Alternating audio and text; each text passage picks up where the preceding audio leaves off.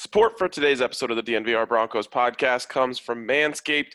Manscaped has the right tools to get the job done quickly, safely, and hygienically. And when you use the code DNVR20, you're going to get 20% off your entire purchase plus free shipping from Manscaped. They've redesigned the electric trimmer, and you're going to love it. So check out Manscaped today. Broncos Country is sitting in the south stands, drinking the Coors from Mile High. The best part of the weekend, hugging a perfect stranger as they become a friend, having a good time when the orange and blue WIN, tuning in every day with the good folks down at DNVR. Welcome in to the DNVR Broncos podcast, presented by MSU Denver Online. Make sure you check out what they're doing over there at MSU Denver Online. Rigorous, affordable online programs. And the professors there, as told by one of our own commenters here, will really bring the real world into the classroom and help you understand things maybe in a more practical way. So go over to msudenver.edu/online to check out all they have to offer. My boys! Happy Friday, fellas. Happy Friday, Bum Talk Friday. Got a little bit of news in here. This is going to be a feel-good Friday. Yeah, definitely. And I think the world could use a feel-good Friday right about now, so we'll do our best to try and bring the vibes. Yeah, I'm not sure we need to specify any day. The world could just use a feel-good day, let alone a Friday. That is quite true, and hopefully that we can bring a little bit of light into anyone's day here that listens to the podcast. We do have some news, as Zac mentioned, and it's a very small bit of news that really, to me, has much bigger implications. Ryan, as you're saying that, you're rubbing your hands back and forth like something's a brewing. Something is a brewing, and it's not just Brex down at the farmhouse. This is coming in from Ryan O'Halloran, and he says, Matt Russell, who was previously the director of player personnel, is now been promoted to the vice president of player personnel. This type of stuff happens all the time. Title promotion, you've been around for a while, you get a little raise, that sort of thing. But to me, this is the beginning of a bigger plan. And really the beginning of that plan started, I think, during this draft process when you started seeing Matt Russell be a little bit more in the public eye. Look, I'll just give you full disclosure right here. I tried to interview Matt Russell one year at Senior Bowl, and he told me, they told me I'm not allowed to do media. And so he was just honest, straight up. He wasn't allowed to do media. Well, This draft cycle, Matt Russell started doing a little bit of media, obviously a lot with the Broncos website. He even did an interview with Paul Klee of the Tribune down there in Colorado Springs. And if you see where I'm going here, you add that together with the promotion, I think that Matt Russell is the GM in waiting for the Denver Broncos. You're not wrong.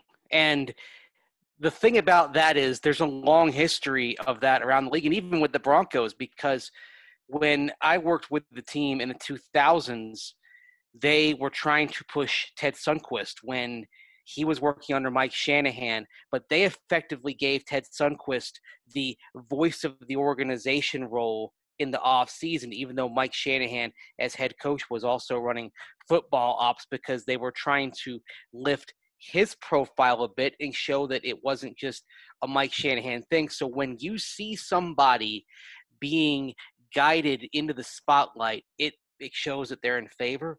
It shows that they may have big plans. But conversely, for Ted Sundquist, when they shut down his voice late in 2007, that was a harbinger of him being fired by Mike Shanahan a few months later. So we're seeing the opposite here with Matt Russell. And you feel like, if things work out for the Broncos, if the recent years of building and reshaping the roster, create a good team, a sustainably good team, maybe he's the guy who succeeds John Elway. Maybe they have their succession plan. Well, yeah, I think you can drop the maybe there, Mace. I think this is the plan, the succession plan. And when you look at this, guys, we knew that Matt Russell was John Elway's right-hand man. Heck, he says it, and he likes to point that out to make it clear. No, it's not Gary Kubiak. It is Matt Russell. He made that clear when Gary was here. And then he made it clear every single time that he talks about him. We knew that Matt Russell was the top of John Elway's personnel staff. That was no surprise. But now, by doing this, Matt Russell joins 7 other vice presidents, and we're talking big names. These people are here for the long run. Now you can add Matt Russell's name to that group. And some of these people that are vice presidents, the other 7, are the top of their food chain in terms of their departments. Now, Matt Russell, of course, will still be under John Elway, who isn't a vice president. He is a president of football operations, but now Matt Russell is right behind him. I can't imagine his duties are going to change in terms of his roles, except for just taking more of John Elway's work from him, including in the media, like you said, Ryan, and also day-to-day operations. Now, he joins the likes of Brittany Boland, which is crazy that she's a vice president already. Where is Brittany Boland going? The organization wants her to be the owner. They want her to go to the next level. Well, now Matt Russell, vice president, they want him to go to the next level once John Elway's done. Yeah, and so I guess the next thing here would be, what is, in the business world, this would be called an exit strategy. How does John Elway get out of here? And I think, Mace, you touched on it there a little bit. My question is, like, where is the bar? Is the bar the Broncos make the playoffs this year with his handpicked quarterback, and he says, there you go, guys. I got you your franchise quarterback. I've set you on the path. I bid you adieu. I'm going to go try and be a part of the match 3 on television. Well, his contract goes through 2021, through that entire season. So I think if you're looking for a strategy, it would, and for a timing on something to happen, if it did, it would be after the 2021 season, especially if we do not hear of anything regarding an extension for John Elway between now and that time. And that, I think, would offer a smooth transition. But the bar, I would say at minimum it's getting to the playoffs, but also Drew Lock's got to show that he can be the guy. And it's possible that over the next couple of years, you could go to the playoffs once out of those 2 years. Like, say you could go this year and miss next year, but Drew Lock's ascension and progress could continue unabated. And that would provide a nice natural stopping point, or I'd say a transition point, because I don't think if John Elway hands the reins to Matt Russell, I don't think he completely walks away if the team is on the right track, if the team is poised for success. I would think it would look a little more like Ozzie Newsome in Baltimore, where he stepped back from the day-to-day but was still involved as a consultant and was kind of on call whenever needed, but he could spend a little bit more time golfing and relaxing and a little less time in the actual office. How did John Elway walk away from the Denver Broncos the first time? It was on top, as on top as you can be. He's going to try to do that again. And, of course, that's probably what every general manager wants to do. But we know that John Elway is just one more on-top moment from saying, okay, I've done enough. I've been here a decade. I've won a Super Bowl with Peyton. Now I found my quarterback of the future and won a Super Bowl with him. So if that comes this year, next year, it's easy. John Elway gets to wipe his hands clean and say, man, I get to do what no one else has done. And that's walk out on top twice with the same organization.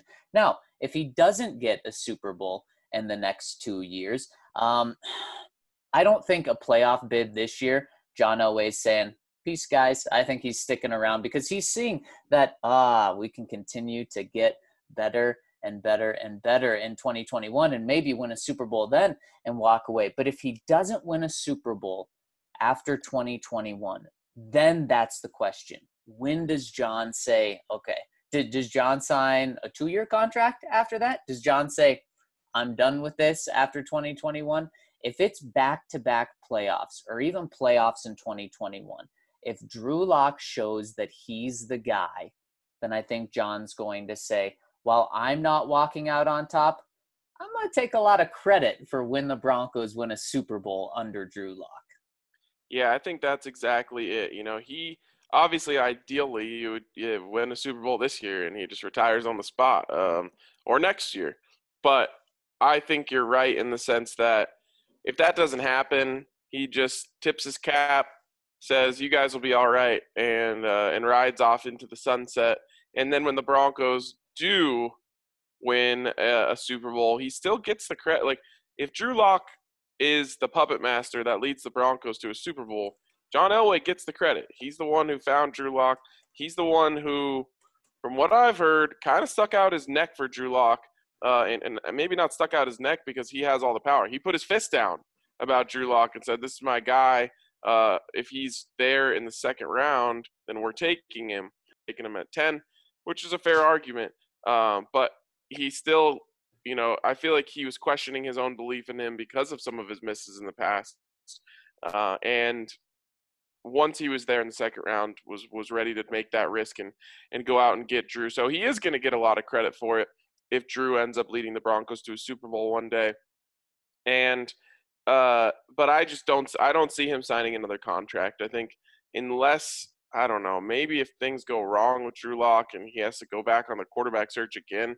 But even then, I could just kind of see him saying, like, all right, I tried. I tried a bunch of different avenues, and it didn't work out. I can't do this forever. So let's say that Drew doesn't turn in to be the guy, which I don't think any of us believe is the case. But let's say that doesn't happen. And you kind of find that out after this year, next year. Does John just walk away with no quarterback, with, not making the playoffs 2 years in a row, which would then be 6 years in a row after that? Is that what you're saying, Ryan? Kinda, yeah. I don't know. I just think he might reserve himself to the fact that this just isn't going to work out for him. I don't see him doing this for that. I don't know how much he enjoys this, to be honest. I think he enjoys the wins. I think he enjoys the draft and trying to find these guys. I don't think he enjoys the daily grind and everything that goes into being a GM. And I just don't think he's going to hang around forever until the Broncos are on the right path. I think eventually he's just going to say, all right, I'm tapping out. Ryan, I don't disagree with that at all. But when I also think of John Elway, do you see him, while saying all of that, do you see him just stepping away for his last role as a general manager, losing and not making the playoffs? How many years in a row? 6 years in a row? Do you see that competitor in John Elway doing that? Well, he may not have the choice at that point, because if you miss the playoffs 2 years in a row, that's 6 consecutive seasons, 2016 through 2021. And whether you're talking about a transition to Brittany Bowen overseeing the organization, or there's a sale that's happening, if the team is sold, that would basically blow anything up. But the other thing that happens, guys, is if they miss even with Matt Russell being elevated, if they miss the playoffs the next 2 years, I don't think the replacement's going to be internal. I think that succession plan may be altered as well, and it may be they may be having a bit of a reboot, even if the team stays in the Bowen family. I'm still of the belief that Joe Ellis would never fire John Elway. So he wouldn't have to. He'd let the contract expire. It would be the whole office space thing. It would work itself out naturally. And that's kind of what I was going to say. Wouldn't renew. Is I think Joe and John would just have that conversation. That was kind of a tough conversation where Joe kind of says, hey, maybe it's best for us to try something new. And John's already tired of this kind of whole grind anyway. And he just says, yeah, you know what, we'll just say I'm retiring, and and that'll give you guys the green light to go a different direction. Yeah, because you want it to be with dignity. Because John Elway is the most important figure in the franchise history. You would want to make sure if that happened, and not that we're saying it will. I think all of us expect the Broncos to be a playoff team in the next 2 years, but you would want to handle it with the class and dignity worthy of the greatest player and most important person in the history of the Denver Broncos. Ryan, I thought you were going to say the conversation between Joe and John went Joe saying, John, we need to do something different and move in another direction. And John saying, Joe, I think you're right. I think you need to step down and I'll take over as president and keep my duties as general manager. But during this whole conversation, what I've been thinking is, holy cow, because of this, could there be extra pressure on Drew Lock this year? And while Mace is viewing it as I gotta see if he's the guy this year before committing to him long term, could John Elway be doing that on steroids because of this, and because of maybe getting a veteran quarterback after this year if it doesn't work out? Because we know John's not afraid to swing and miss. He told us that. But let's say Drew doesn't prove that he's truly the guy, but he's also not terrible. So it's not an easy decision on whether to roll with him in 2021 or not. Would John say, nope, that's not enough? I needed to be convinced by Drew this year. And because of that, I'm trading the future away. I'm giving 2 first-round picks to go get Aaron Rodgers. I'm signing Matthew Stafford or Ben Roethlisberger, whatever veteran quarterbacks available next offseason, to a big contract so that he can just have one more chance at a grand slam before he's out after next year. It's an Elway type of move, isn't it? Yeah, exactly. Yeah. I was going to say, I can't say no unequivocally. The question would be, what's the bar for Drew? Because, I think if the Broncos went 8-8 this season, they'd be silly to do something like that. But I don't know. I guess – man, yeah. Like I said, if they were to go 8-8 this season, and a couple external factors held them back a little bit, and then next year John's last hurrah, or what was it with Peyton, the last rodeo? Yeah. I would criticize them for stunting Drew Lock's growth just to try and have one last bang on your way out. So I hope that doesn't happen. Now, if it was a 5-7, 6-10 type of situation, then I would understand. But, John Elway, of all people, should know that it doesn't just click right off the bat for quarterbacks, and they deserve time and they need time. So I would criticize that move. Well, here's the thing with Drew Lock and whether he shows that he can be the guy. I mean, there are numbers and metrics you can use, but by and large, you're going to know it if and when you see it. And you mentioned a 6-10, 5-11 type of season. Zach's guy, Aaron Rodgers, back in his first season as a starter, the Packers went 6-10, and they were 13-3 the year before. Precisely my point on Aaron Rodgers. They had a lot. Stop it. They had a lot of injuries that year, and I actually, one of the games I covered that year was in Green Bay, and the Packers lost 35-31, but it was one of those things where you knew it when you saw it. And you watched Aaron Rodgers, and I thought, having seen him in person and then having seen a few of his games on TV that year, I thought, okay, they're in good hands. They're going to be fine. They have nothing to worry about. And then lo and behold, they were back in the playoffs next year. So it's going to depend how it happens. I mean, it's possible that the Broncos could go 9-7, sneak into the playoffs, but it's 9-7 built around defense and happening in spite of the quarterback. We've seen seasons like that around the NFL before.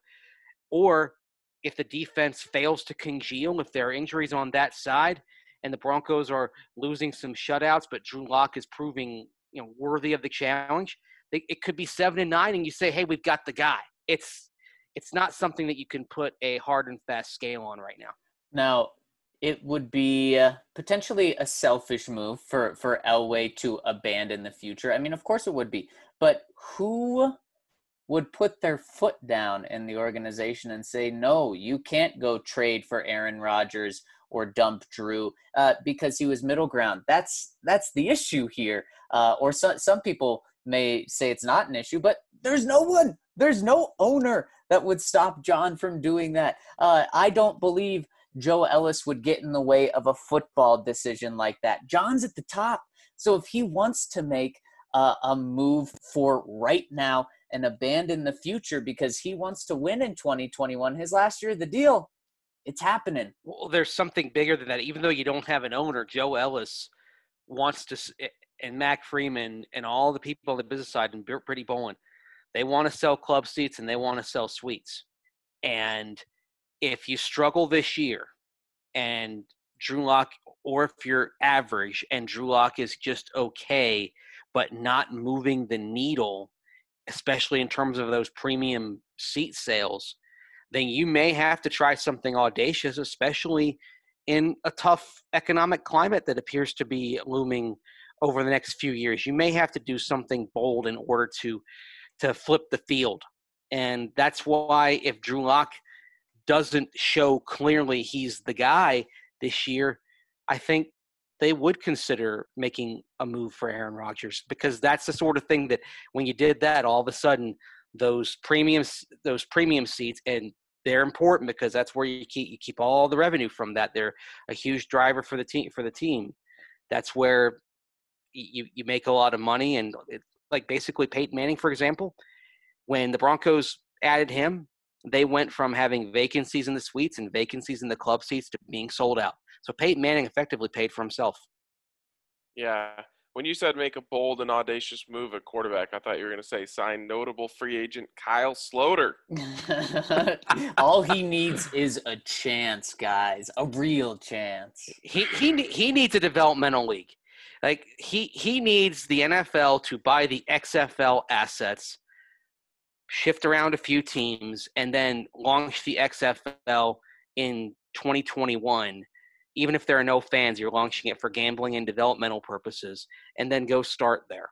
No, Mace, what he needs is a chance. He needs to be given the starting role somewhere. He's been given – the thing is, I do find it's interesting that you talk about somebody who has been in camps for 3 years and has gotten a fair amount of preseason time, and he says he hasn't been given a chance. Now, that being said, I'll pour fuel on the fire and say that the Lions should have been playing him instead of David Blau in Week 16 last year. But there's a reason why. Like, no team has said, like, well, can't start Kyle Sloter. He's just too good. Or oh, we're not – like, I don't even believe that the Lions would have said, like, we should start Blau over Sloter because we're trying to tank. Like, I just don't think teams think that way. So, no, he doesn't just need a chance. He needs to just be better at football. I'll never get over the line that John Elway pretty much told us. He said, Kyle, I don't want you to embarrass yourself, so that's why I'm cutting you. You're losing your job because that's less embarrassing than you stepping on the field. And I'll actually give him this. I don't think he did get a real chance in Denver. No, he did not. To all the people who are diehard Kyle Sloter supporters who think he got a rough shake in Denver, you're correct.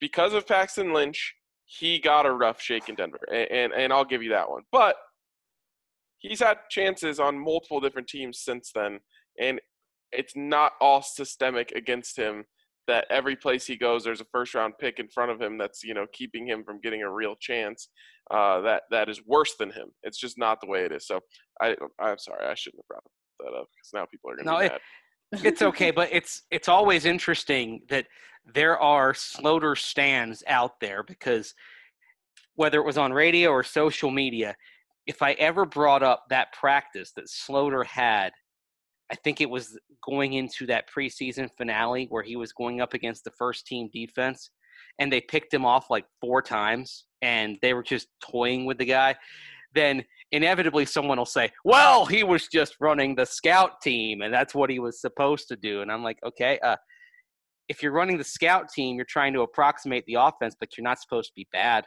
That practice is probably where John Elway got the idea that he was going to get embarrassed, because he got, like, I just remember like Aqib Talib like screaming his name as he was running the other way with the ball. Like he got embarrassed in that practice. It was brutal. It was absolutely brutal. So do we think that when the Broncos sign Kyle Sloter to be the one, they trade for Aaron Rodgers to maybe be a better practice squad quarterback and scout team quarterback? You would. Mr. Aaron Rodgers. Could you imagine Aaron Rodgers coming here would, be a frenzy. And they could probably sell it as this can help Drew Lock type of thing too. Right. So then Elway gets to keep Drew in his back pocket in case something develops. Yeah. Because, Drew, when he was coming up, compared himself to Aaron Rodgers. Yep. So they could say, like, we want to have 1 year with Aaron Rodgers. He's one of the best quarterbacks of all time. We've had a lot of success with quarterbacks late in their career. And also, this would be a great chance for Drew Lock to watch one of his idols and mentors up close and learn from him. In fact, just earlier this week on the Zapped podcast, that's what Drew said. He was asked, who did you idolize growing up? Who do you mold your game after? It's got to be John Elway, right? That's how the question was phrased. And he said, man, I love John Elway. He's great. But it was actually Aaron Rodgers is who I mold my game after because of all the weird angle throws, how he throws off. And his mechanics aren't always perfect. And he's just a gunslinger without the mistakes. That's what he said. So you absolutely could brand it like that. And it's interesting that the Packers were interested in Drew Lock, the draft last year. I didn't believe it because I thought they had Aaron Rodgers, but now I do believe it because they just used a first-round pick to draft his replacement.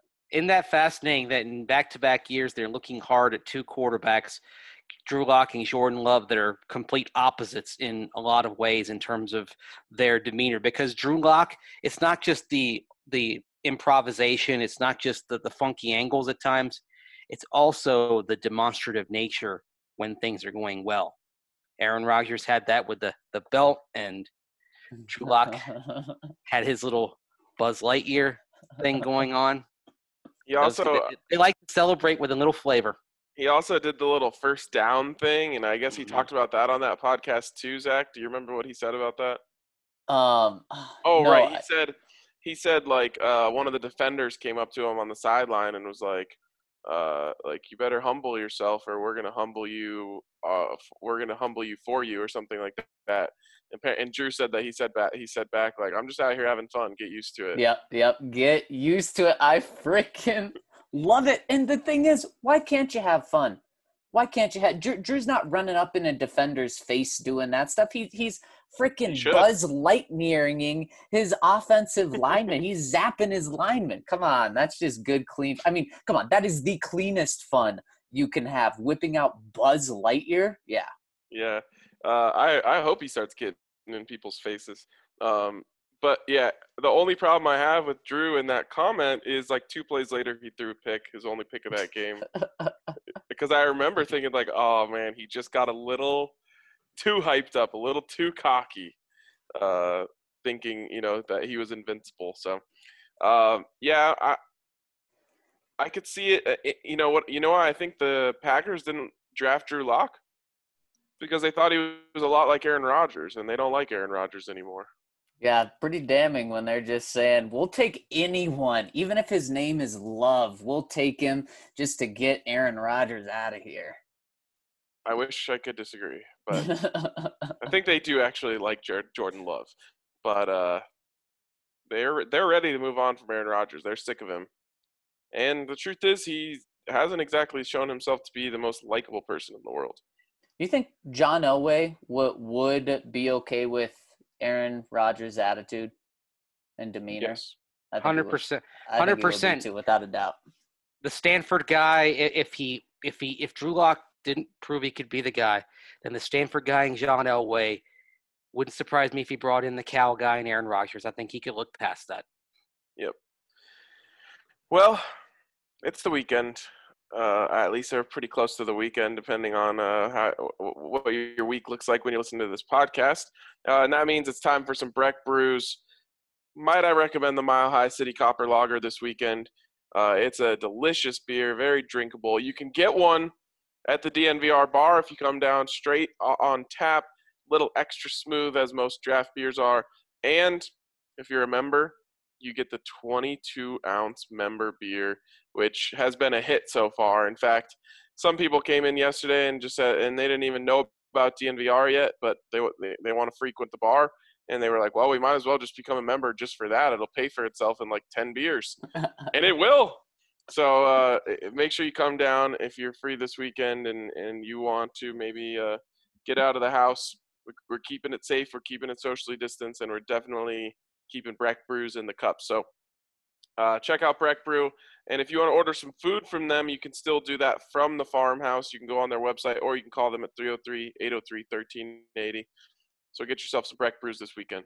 Speaking of hits, Colorado Raptors rugby on the field. Boom, crash bangs going on, hits all over the field, and on the DNVR.com, hits left and right about Colorado Raptors coverage and just rugby in general. Colton Strickler, our guy, is hooking it up with amazing coverage on the Colorado Raptors. Now is the perfect time to learn a new game. Colton's dropping basic 101 pods to break down the game, breaking down the Raptors themselves. So make sure to check out Raptors coverage on DNVR Raptors on Twitter, Colton Strickler on Twitter, DNVR Raptors podcast, and thednvr.com for all the Raptors coverage you need. All right, let's jump into the questions from listeners. And the first one here comes in from Broncos, Sooners, New York Rangers. Is this where we're supposed to leave questions for the pod? It sure is. Yes. It's so nice to meet you all new here. So you finally got me. We got him. Got him. He says, Mace, maybe you want to do this for him? I'm muted. He's I muted. was muted. All right. I gotta get ready anyway. 75. He says, just wanted to do that quickly. Been watching the Broncos for about 23 years since I was a kid. I'm the black sheep in a passionate NFC East family full of rivalries. Funny story. As a child, I was at the 98 game in New Jersey versus the Giants when we lost after winning 13 straight. I was heartbroken. 8 seasons later, 2005 season, I go to the game again where Denver was in town and Eli gets his first game-winning drive. Stopped going to any games in that stadium since. Anyways, favorite memory of the Broncos in the 2000s. We talk a lot about the Tebow area and beyond, but rarely examine a decade that was at first in a sort of purgatory after Elway retired and then got the franchise back on track. Well, I'll give you mine. It would have to be one of the many wins over the New England Patriots that the Broncos have in the playoffs, and Tom Brady specifically. So, yeah, Champ Bailey with the interception in the end zone, almost all the way the other way, and that was quite the game. Yeah, that's the best. That has to be the best moment of the 2000s is when Champ Bailey is streaking down the west sideline. Everyone's waving him down, and then, of course, he gets caught, and the ball goes flying.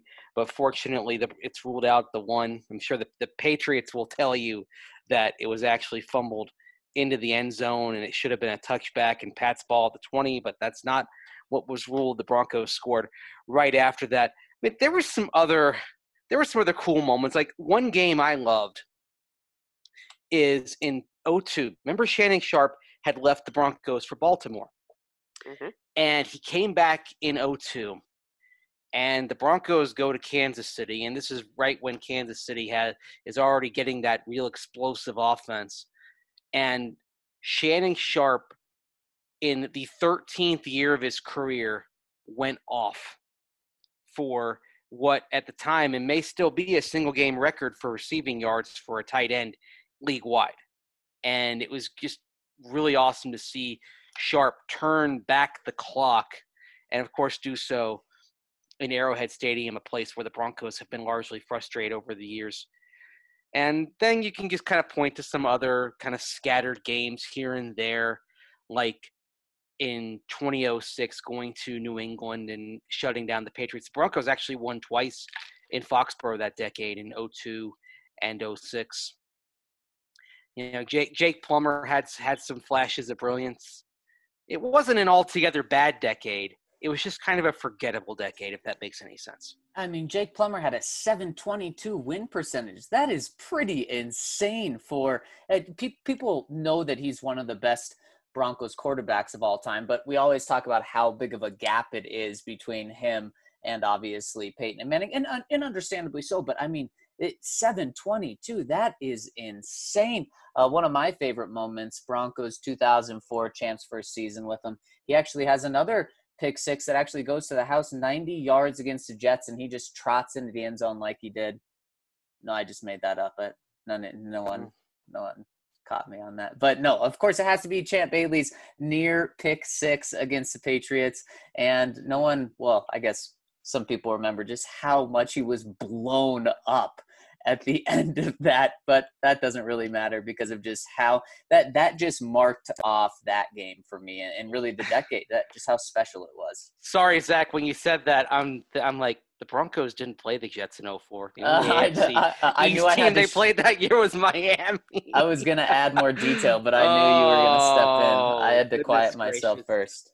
The other thing that jumps out, this isn't a good thing, it's just sort of a theme of it, is how Mike Shanahan was trying so desperately to get that third Super Bowl win.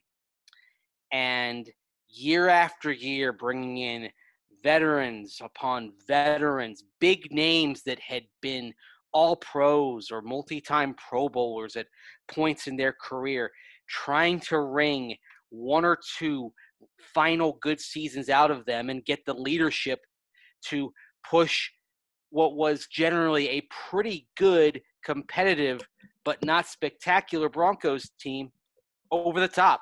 And he just, year after year, it was kind of like Captain Ahab chasing the white whale. And he just couldn't quite get them over. And then after they get to the AFC Championship game and lose, it's after that he starts to pivot more in a younger direction, does so kind of gradually because they would still bring in some old pros over the years that followed. Remember Simeon Rice getting paid $3 million and not getting a sack? Yep. Sam Adams, mountain of a man who didn't even make it through the 2007 season. He got cut in December. But we only talk about Breck Brew on this podcast. Oh, nice. But also, at the same time, they'd handed the reins to Jay Cutler. Brandon Marshall was emerging as the number one receiver.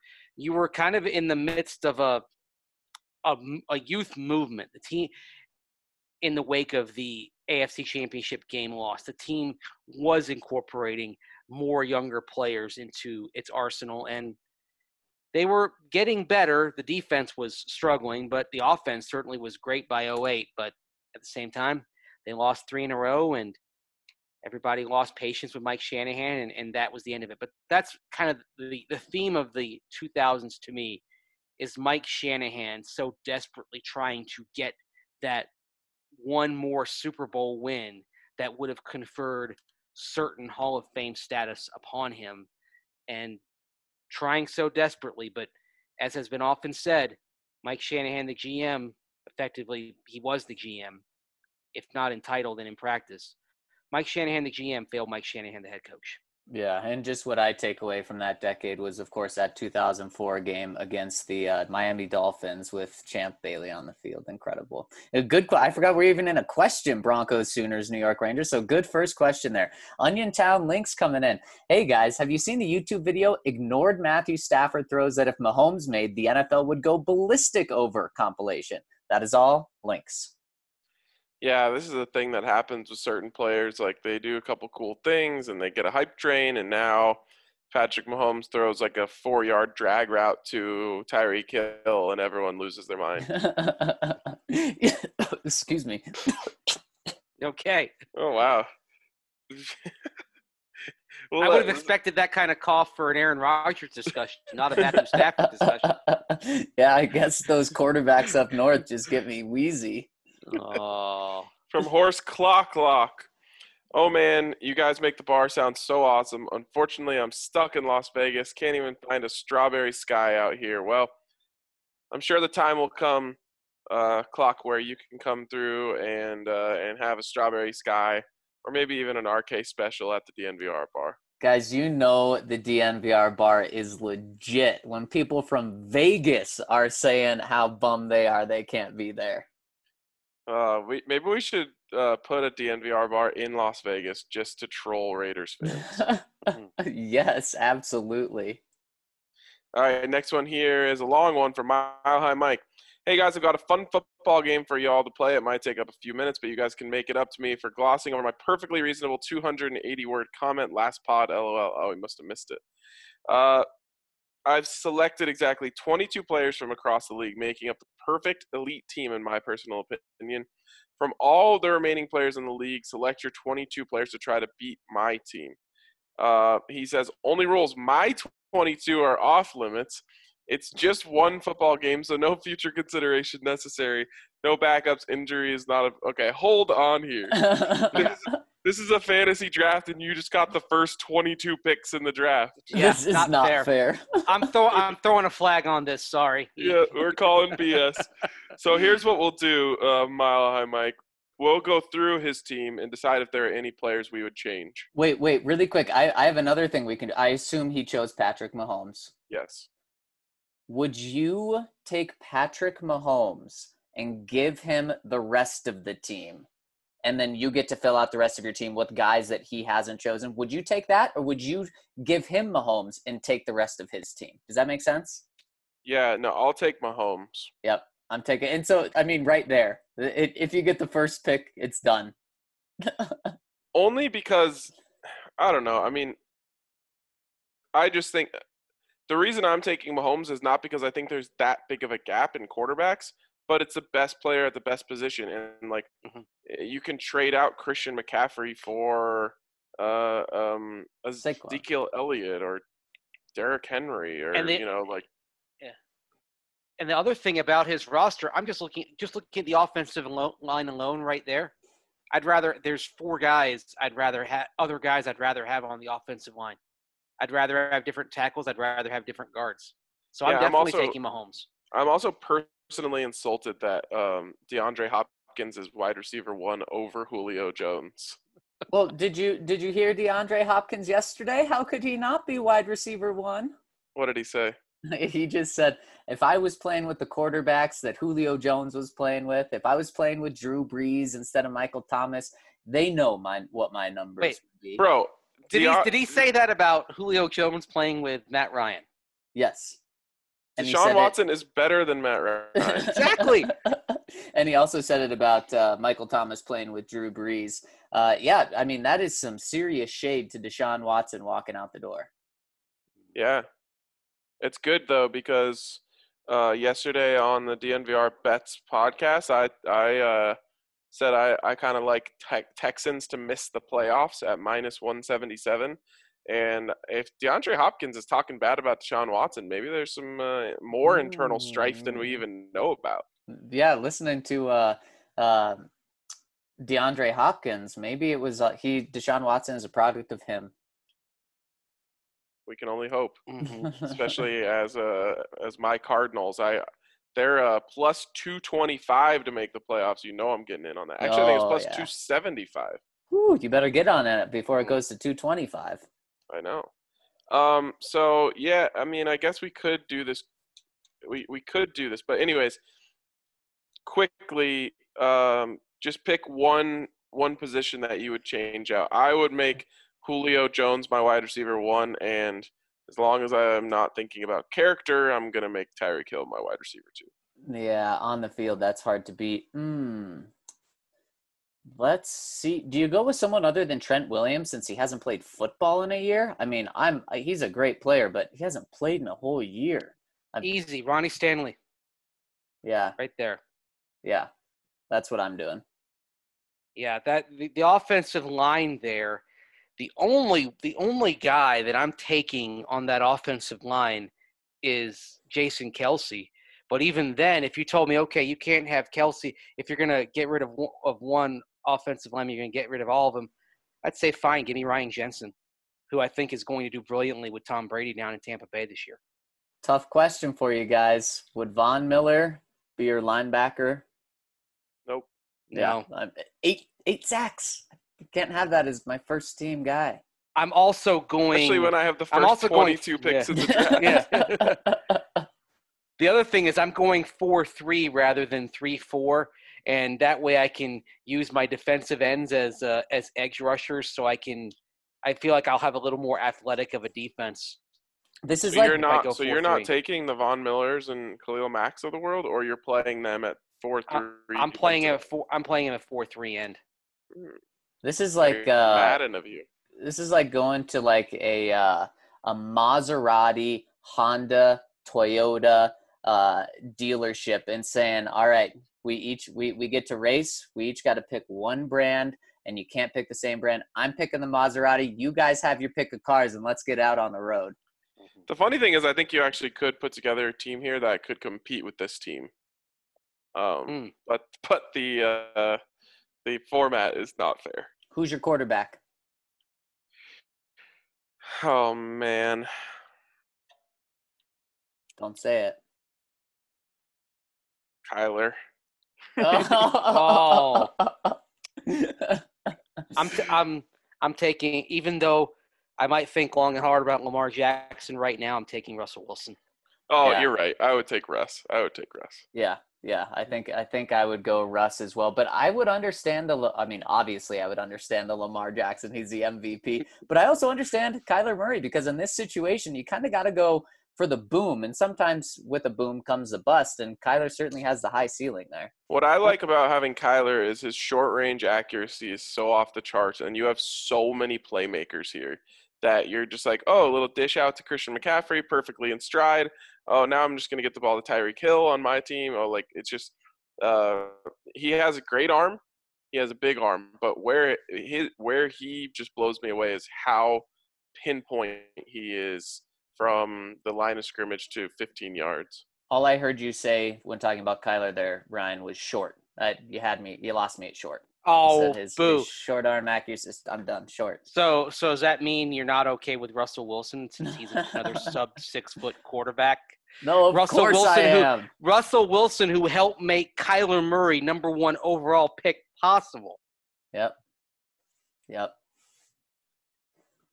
right, me the next one. original. Next one is from Am I Right or Amarillo. He says, I have it on good authority that the negative iTunes reviewer is none other than Phil Milani. This just makes me laugh. Of course, because we know Phil. He's a good guy. He wouldn't. He wouldn't do that. But it'd be funny if he did. Speaking of. Before we hop into the show, Oh, what do we got there, Zach? That wasn't me. Well, that was me because You wanted to hear my voice I wanted to check. No, I wanted to check and see if we were at the magic 500. Oh, yeah. And I was just Number about yet, to tell because- the good people that we crossed it, 504. Wow, because we were at 499 late last night. Yep. That is so freaking Wow. So there we go. We crossed the 500 threshold. Thank you guys so much. And your work is not done. We're going for 1,000 now. Step it up. Let's get to work. cool. Let's go, and let's have it done by Monday. Thanks, guys. We'll see you then. Okay, so the Danimal chimes in next here, and he says, RK, I owe you an apology, my man. Apparently my alcohol tolerance during quarantine has taken a hit, and I was 4 deep, and I typed my comment last night and credited Mace with your take on Manning. I owe you a Breck Brew. Make it an RK special. Deal. I understand it was more opinion than reporting, but you make a great point, and it's easy to correlate Manning's goodwill to preparation for something big. Maybe it was in the spirit of Mace lingering here in North Carolina that I heard. And Mace, I've been unfairly hard on your state, but it's not you, it's me. By that I mean it's not North Carolina, it's Fayetteville.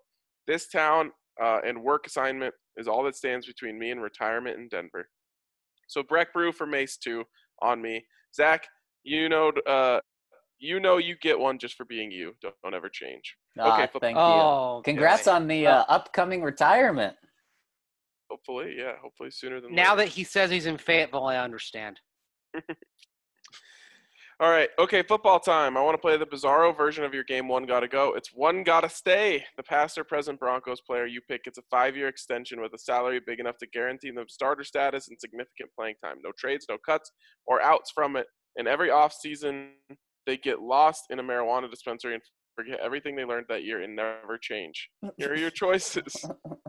Carlos Henderson, Isaiah McKenzie, rookie Garrett Bowles, or Devontae Booker. Wow, there's some great choices there. I'm going to go with the best player there, and that's crazy enough, Devontae Booker, especially because I'm taking his last year, or I guess 2 years ago, when I think he had like a 5 yards per carry average or something. That was last year. Last year when he had, 2 carries and had a 5-yard average, so I'll 2 take for 10, that. baby. I can't believe I'm saying this. Sorry. Oh, go. I'll go. I'm gonna go with the guy who ended up being jettisoned out of town, based off of his work in the return game, but actually has proven himself to be a weapon in Buffalo. I'm going Isaiah McKenzie. Okay, but is his salary as a receiver or as a returner?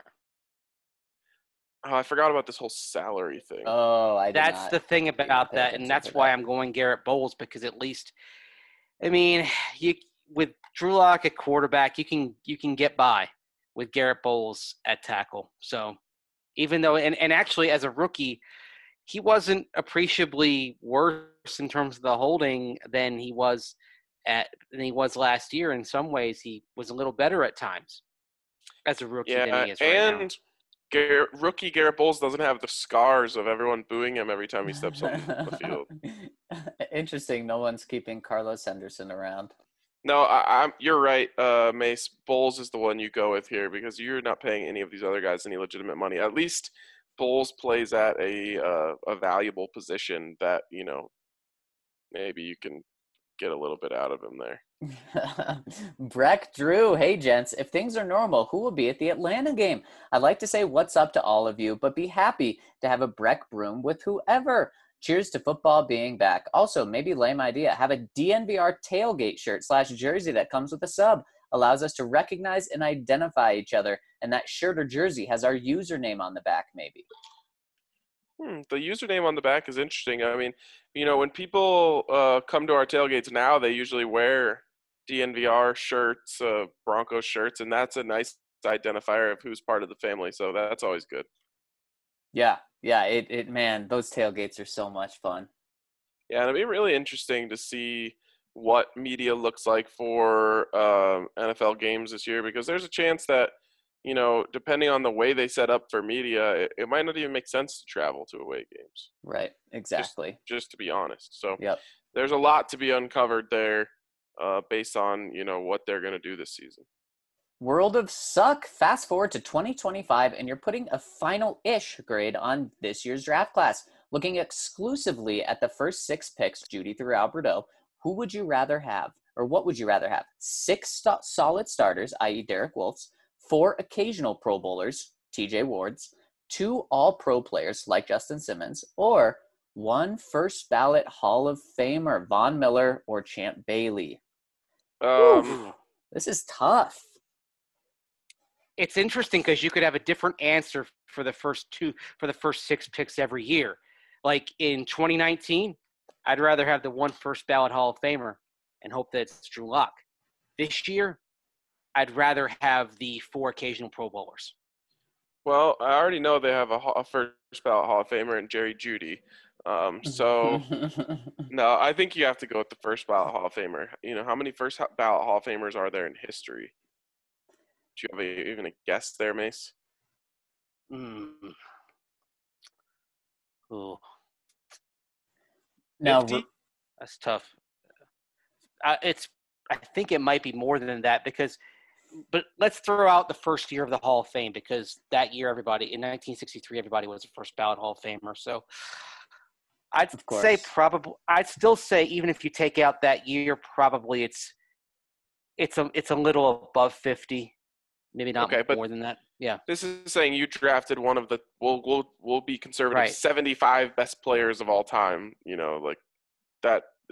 That's something that you probably want to go ahead and take. Yeah, and that's what I always go with, is give me the great, excellent player. But gosh, having 4 occasional Pro Bowlers, that's also hard to pass up. I'm going one of those 2.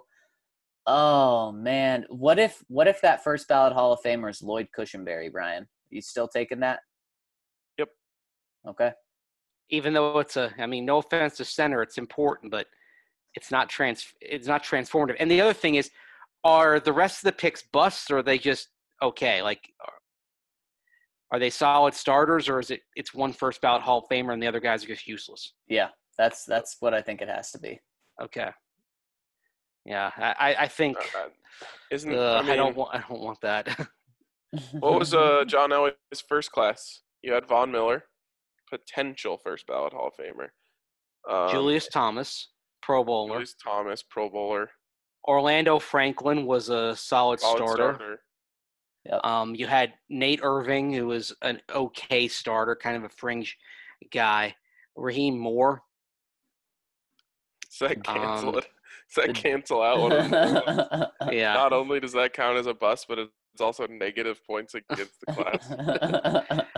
And then you had a guy who was on his way to being a very good starter before the turf at the old Sports Dome intervened. That was Quentin Carter.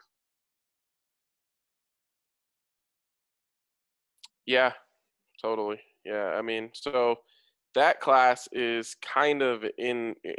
almost in here as the two All-Pros, but a little different. You get one Hall of Famer and one Pro Bowler, which kind of averages out maybe to two All-Pros. Yeah. Anyways, that's tough. Before we move on, a shout out again to Manscaped. The right tools to get the job done quickly, safely, and hygienically. Father's Day is around the corner. That's all I'm going to say. You know, maybe you're just doing it for yourself. Here's how I'm going to spin this.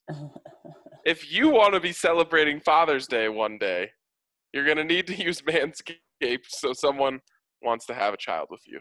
Yeah, and speaking of needing rubber, Denver Rubber Company can hook you up with any rubber products that you need. Guys, they've been open this entire time because they're an essential business. They're hooking it up in the medical industry, military and defense, government, wind energy, and the food and beverage industries. Anything that you could possibly need, whether it's bulk orders or custom orders, Denver Rubber Company can do that for you. So make sure to give them a call at 1-800-259-0010 or visit them at drcfirst.com/DNVR.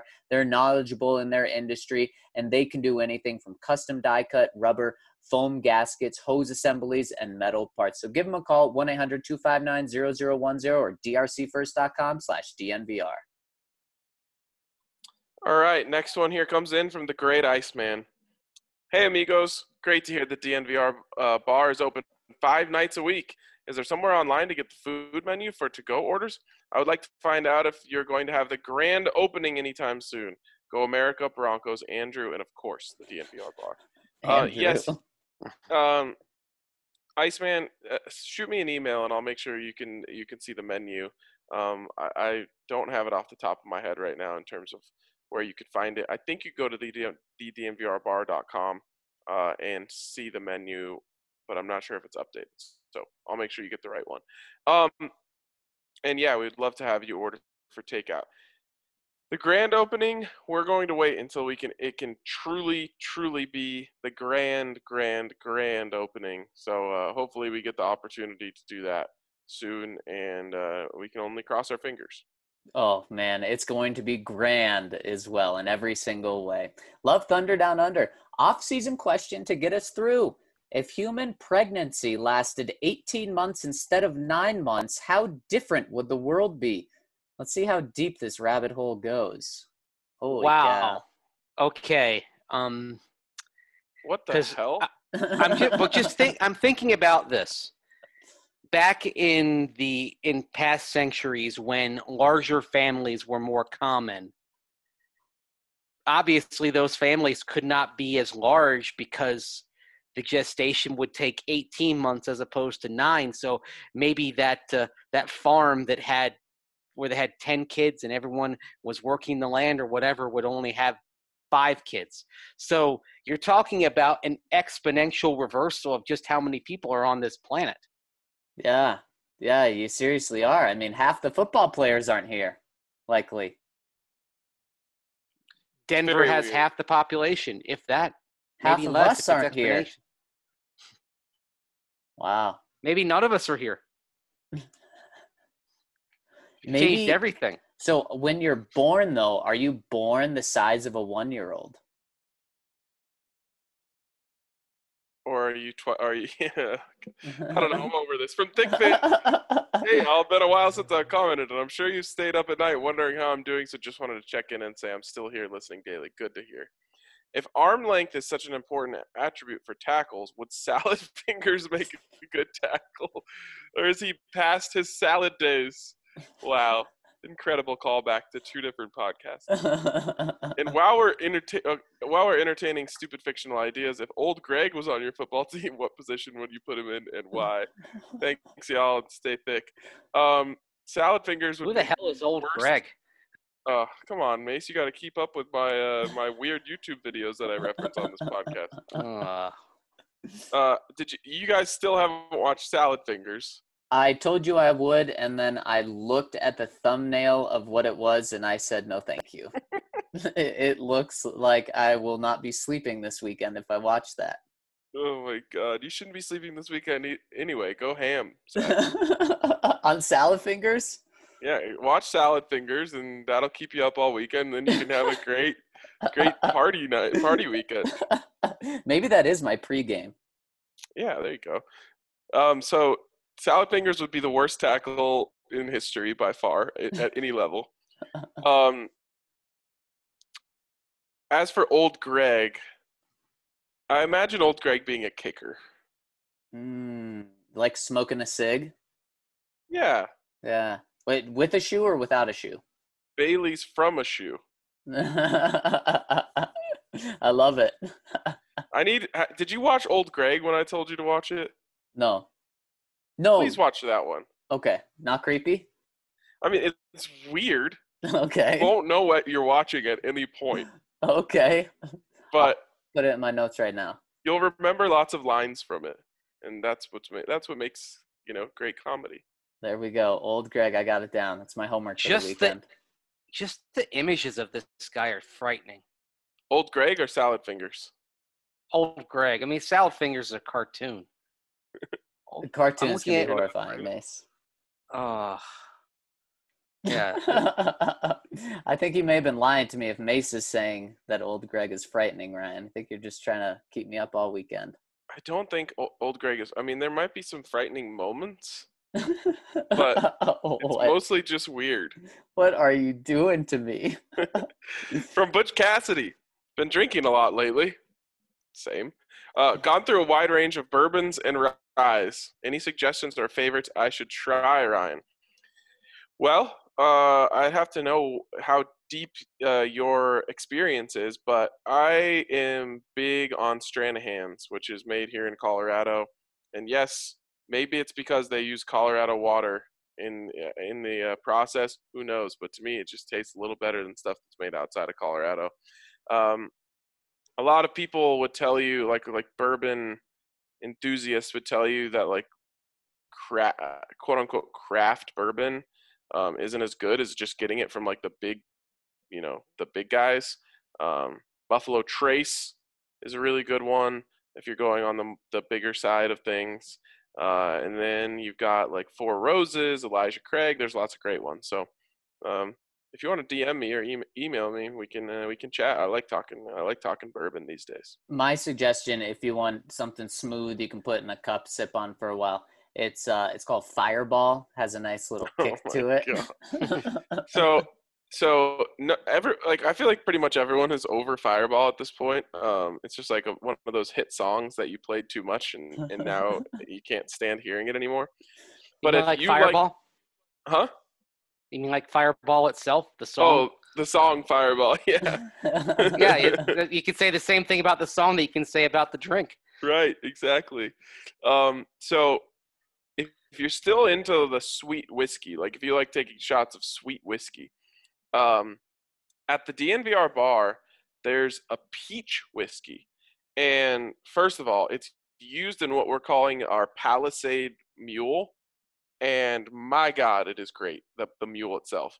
But also, if you just want like a fireball-esque shot that you're not tired of anymore. This peach whiskey is delicious. So That sounds really good. there's my tip. Cam He says Walter. if you're gonna create a cocktail or a sandwich for our non-drinking folks that would represent this year's Broncos team, what would it be? A cocktail to represent this year's Broncos team. So it's bright on the front end, it's got that youth on the offense, but then it comes through with that barrel-aged defense that just keeps on getting better. Maybe it is the Palisade Mule. I don't know. It's got that sweetness, that taste, but it also has the whiskey. Maybe you get a double shot of the whiskey, or maybe you get like another shot of whiskey poured in there. I don't know. Yeah, I'm going whiskey as well because of the mature defense, but it's going to be Fireball whiskey with Red Bull because it's got to have a lot of zing. It's got to just punch you in the face and be ready to run forever because of just how young this offense is and how much spark they bring to it. So Red Bull Fireball. Okay. It's got to be a mule because the mule is the official mammal of the state of Missouri. Okay. And Wow. Drew Lock, where's he from? Yes, that is a loose connection. So it's got to be a mule. I just anytime you got Colorado, if you can do like a Palisade Peach Mule, so your ginger beer is going to hopefully get a good ginger beer like Fever Tree that's got some bite to it. You throw a little peach in there, and then of course you got the vodka, so you make it the mule. A Palisade Peach Mule actually sounds like the drink that is the Denver Broncos this year. You realize that's the exact same drink I said, right? Exactly. But I'm giving you a different reason why. All right. Because you have to have a mule because of Drew Lock.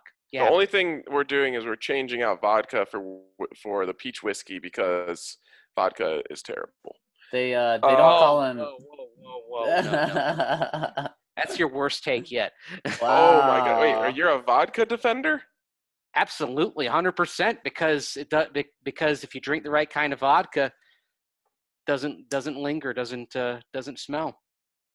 Wow, I guess I've never had the right type of vodka then. No, I mean as long as you don't drink stuff that's like a paint thinner, like, yeah. Well, I've definitely had a lot of that. But vodka's so versatile though in terms of cocktails, and I'm not a shot person. I'm a cocktail person. I'm super duper anti vodka. Super duper. Is the pod ending right here? We can't get over this rift right now? I don't know. I also think I might have like a slight allergy to it. Like a couple sips of it, I have a headache. So. Wow, that's what we call a hangover, Ryan. You don't usually get hungover 10 seconds after you take a sip. Well, that's true. Well, I guess they don't call Drew Lock Mule Clock Lock for nothing, right? Oh. I stumped Ryan. I stumped him. Yeah, good stuff there, Zach. All right, next one here is from Cam Walter. He says, I'm sure this has already been discussed on the pod, but I wanted to say Melvin Gordon might be my new favorite player. Quote, we didn't have fans anyway is an absolutely savage line. I love when players are willing to take shots to spice up a rivalry. Excited to hear what you guys think about it. Cheers, boys. I mean, absolutely trolling Chargers fans. Yesterday he was asked about potentially not playing with fans in the stadium, and he said, well, we didn't have fans anyway. We didn't have many Charger fans at the game. Much loyalty, love, but we didn't have many. So I'm not missing anything. Ouch. So what he's saying is there are no fans to troll. So no harm done. I guess, yeah. Yeah, only enjoyment for the other teams. Next one's from the other Ryan. He says, my boys, happy Friday. With all that's going on currently around the country and globally, I thank you for providing a much-needed respite each day. In answering yesterday's trivia question, Peyton Manning never threw touchdown passes to players wearing the jerseys numbers 13, 15, 16, 18, 19, 82, and 89. That is a lot more than we thought. 82 and 89 were retired by the Colts long before Manning was drafted. Manning may have thrown a touchdown to a player wearing 82 had Jeff Hireman not torn his ACL. Like Mace, I've always enjoyed the phrase the salad days. Per Snopes, the phrase actually was coined by William Shakespeare in 1606 work Antony and Cleopatra in Act 1, Scene 5. In that first time around the block, after Cleopatra rhapsodizes about the intensity of her love for Antony, her servant chairman points out that the Egyptian queen had once felt the same way about Julius Caesar. Disclaims Cleopatra, my salad days, when I was green in judgment, cold in blood, to say as I said then. In the earliest airing, salad days indicated a distant time to youthful naivete. The descriptor green in judgment explains the curious phrase's meaning. Salads are green, and green is often used in the English language to denote someone who is inexperienced, hence the play off words. Salads are also cold, hence the further tying of cold in blood to back the phrase. And also, isn't there a little Julius Caesar salad type of thing going on there? Were they doing that Maybe, in 1606? Yeah, when was the Caesar salad invented? That's a good question. I believe it was invented in Mexico. All this Yeah. salad talk just reminds me of an Instagram caption that I had typed out last night. And then my girlfriend didn't understand it, so I couldn't go with it. And then I just got nervous, so I didn't post it. If I posted a picture of my hair and referenced my hair being lettuce, Yeah, would you guys that's why I was like, wait, no, I thought lettuce was common knowledge for hair. She didn't know. It freaked me out. As in let us bask in the glory of your mane right now. Well, I could use that twice. You know, I Alright. could use double lettuce. It's time to leave this conversation. Wow. No, of course, yeah, lettuce, hair. That's a big thing in like lacrosse and hockey Yep. terminology. Yeah, exactly. So I guess I'll What- give her a break. Mace, did we find the dates on Caesar salads? Yeah, 1924, and you were correct. Mexico originated in Tijuana, just across the border. Not exactly Wow. what you think of when you think Caesar salad, but It's certainly not the time frame, not the area, not Zach. definitely. tonight I want you to ask your girlfriend, hey, do you want some Mexican food for dinner? Then she says yes, and you serve her a Caesar salad. I should. That's a good one. And it's named after the restaurant where it was invented. The restaurant's called Caesar's. So it really In should be a Tijuana. Caesar salad. Right. It is, but it's spelled Caesar because if it were Cesar, it would be Cesar. It's Well, spelled like Julius Caesar. What's the real brilliance in this salad? Is it just the dressing? You got the anchovies too, if you're going the traditional route. So you got 4 if you throw the croutons on there? Parmesan. No, okay, 5? Yeah, I And guess there's usually- a couple more. And usually you got romaine lettuce specifically in this. And a traditional Caesar salad would actually have some eggs. Really? Mm-hmm. Never had that in my Caesar salad. No. My Caesar salad. All right. Well, he goes, thanks for indulging me in the summer school session. One final Peyton Manning TD pass trivia question for today. Which non-skill position players have caught touchdown passes from Manning, and what were their jersey numbers? I have no idea. Have a wonderful weekend, DNVR Army salute. Okay, one that is immediately coming across my brain is Mitch Unrein, who wore number 96.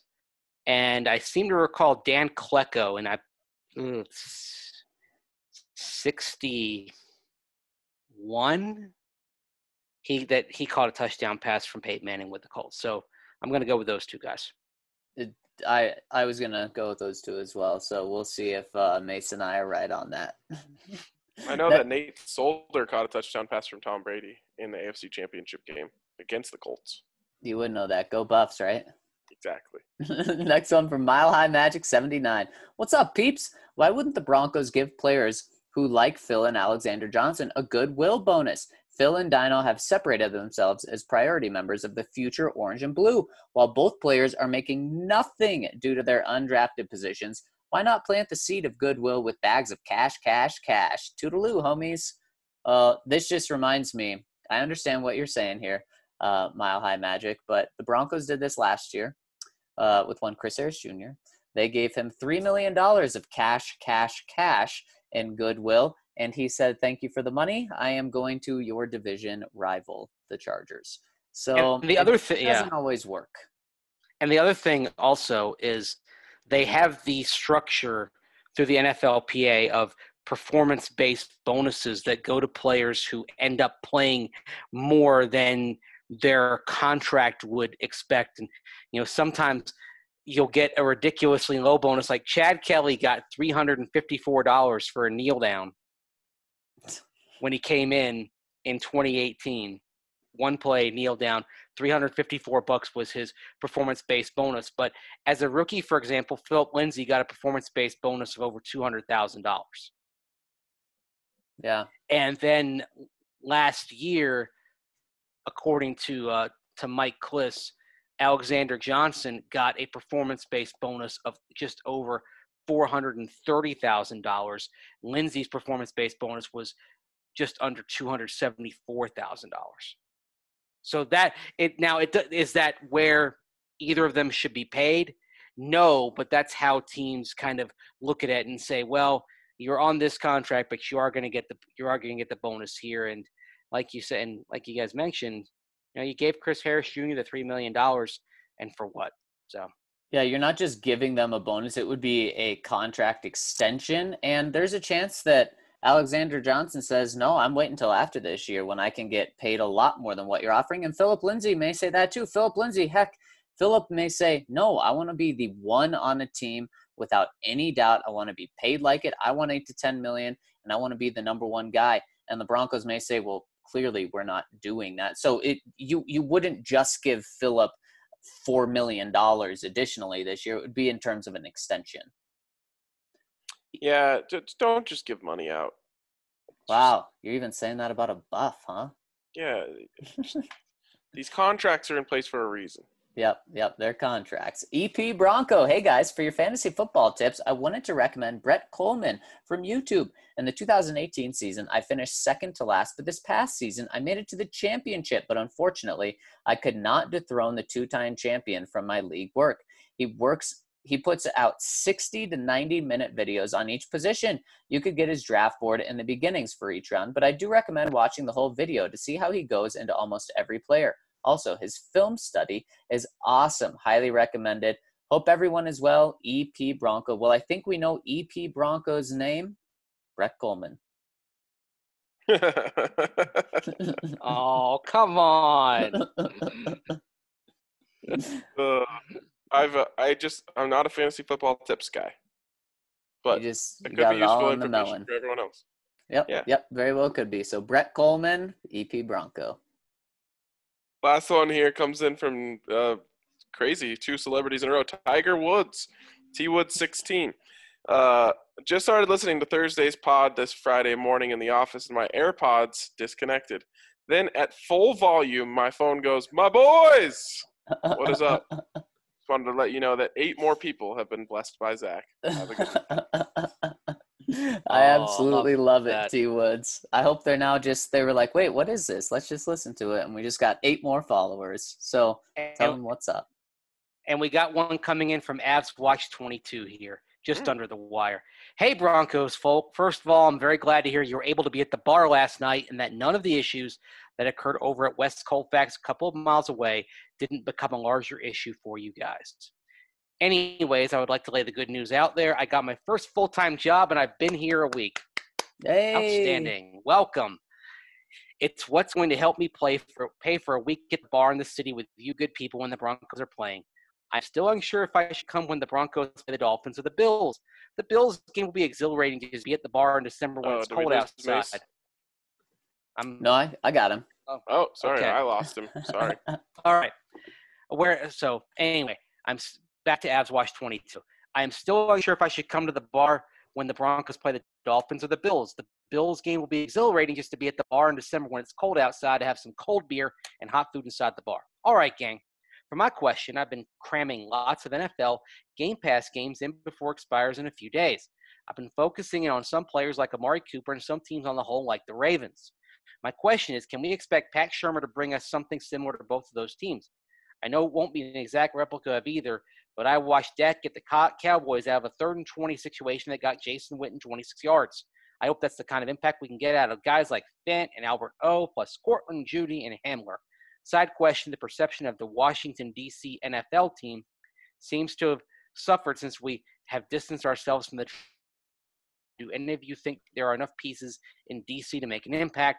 And I'm not using the name not out of spite or them taking up space in my head, but out of sensitivity and awareness for the social situation we are presented with that almost spilled over into the bar. Sorry, I did run a bit long today, but it is Bum Friday, as well as Feel Good Friday. So I think the great Cornholio, Mr. Hayes, once again, if he is available. I'd like to go out on this note, gents. It is always a pleasure to have you guys a text or two away. And, of course, thank you for all your hard work you guys put in and week out. I cannot wait for football season 2020. Even though we aren't close, I'm feeling really good about DNVR, the Broncos, and the community. Go DNVR and go Broncos. Hey, love it, Avs Watch 22. We're so pumped that you're rolling with us. And, man, we can't wait for Broncos and sports to be back as well. We cannot wait. Hopefully you guys get in on some sports this weekend. You've got KBO, you've got Bundesliga, you've got UFC this weekend, all sorts of goodies. So hopefully you can satisfy your fix a little bit. And, of course, you can always come down to the DNVR bar, get yourself a hot meal and a cold beer. But for now, that's going to wrap it up for us on this week of the DNVR Broncos podcast. And shout out to Davidson's, 2 locations, Highlands Ranch, Centennial. Get those bourbons we were talking about. Hit them up. Delivery. You can get curbside pickup, or you can now go in the floor and talk to their extremely knowledgeable staff. So shout out to Davidson's, and we hope you all have a great weekend. Stay safe.